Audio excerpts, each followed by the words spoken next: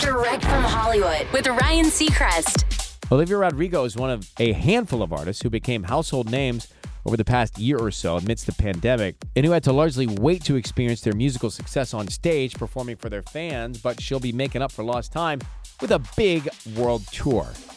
She just announced her Sour Tour is going to kick off in San Francisco April 2nd before winding around North America for the rest of spring, and will make its way to Europe in June and wrap up, for now, in London on July 7th. Gracie Abrams, Holly Humberstone, and Baby Queen will serve as Olivia's opening acts at various points of the journey.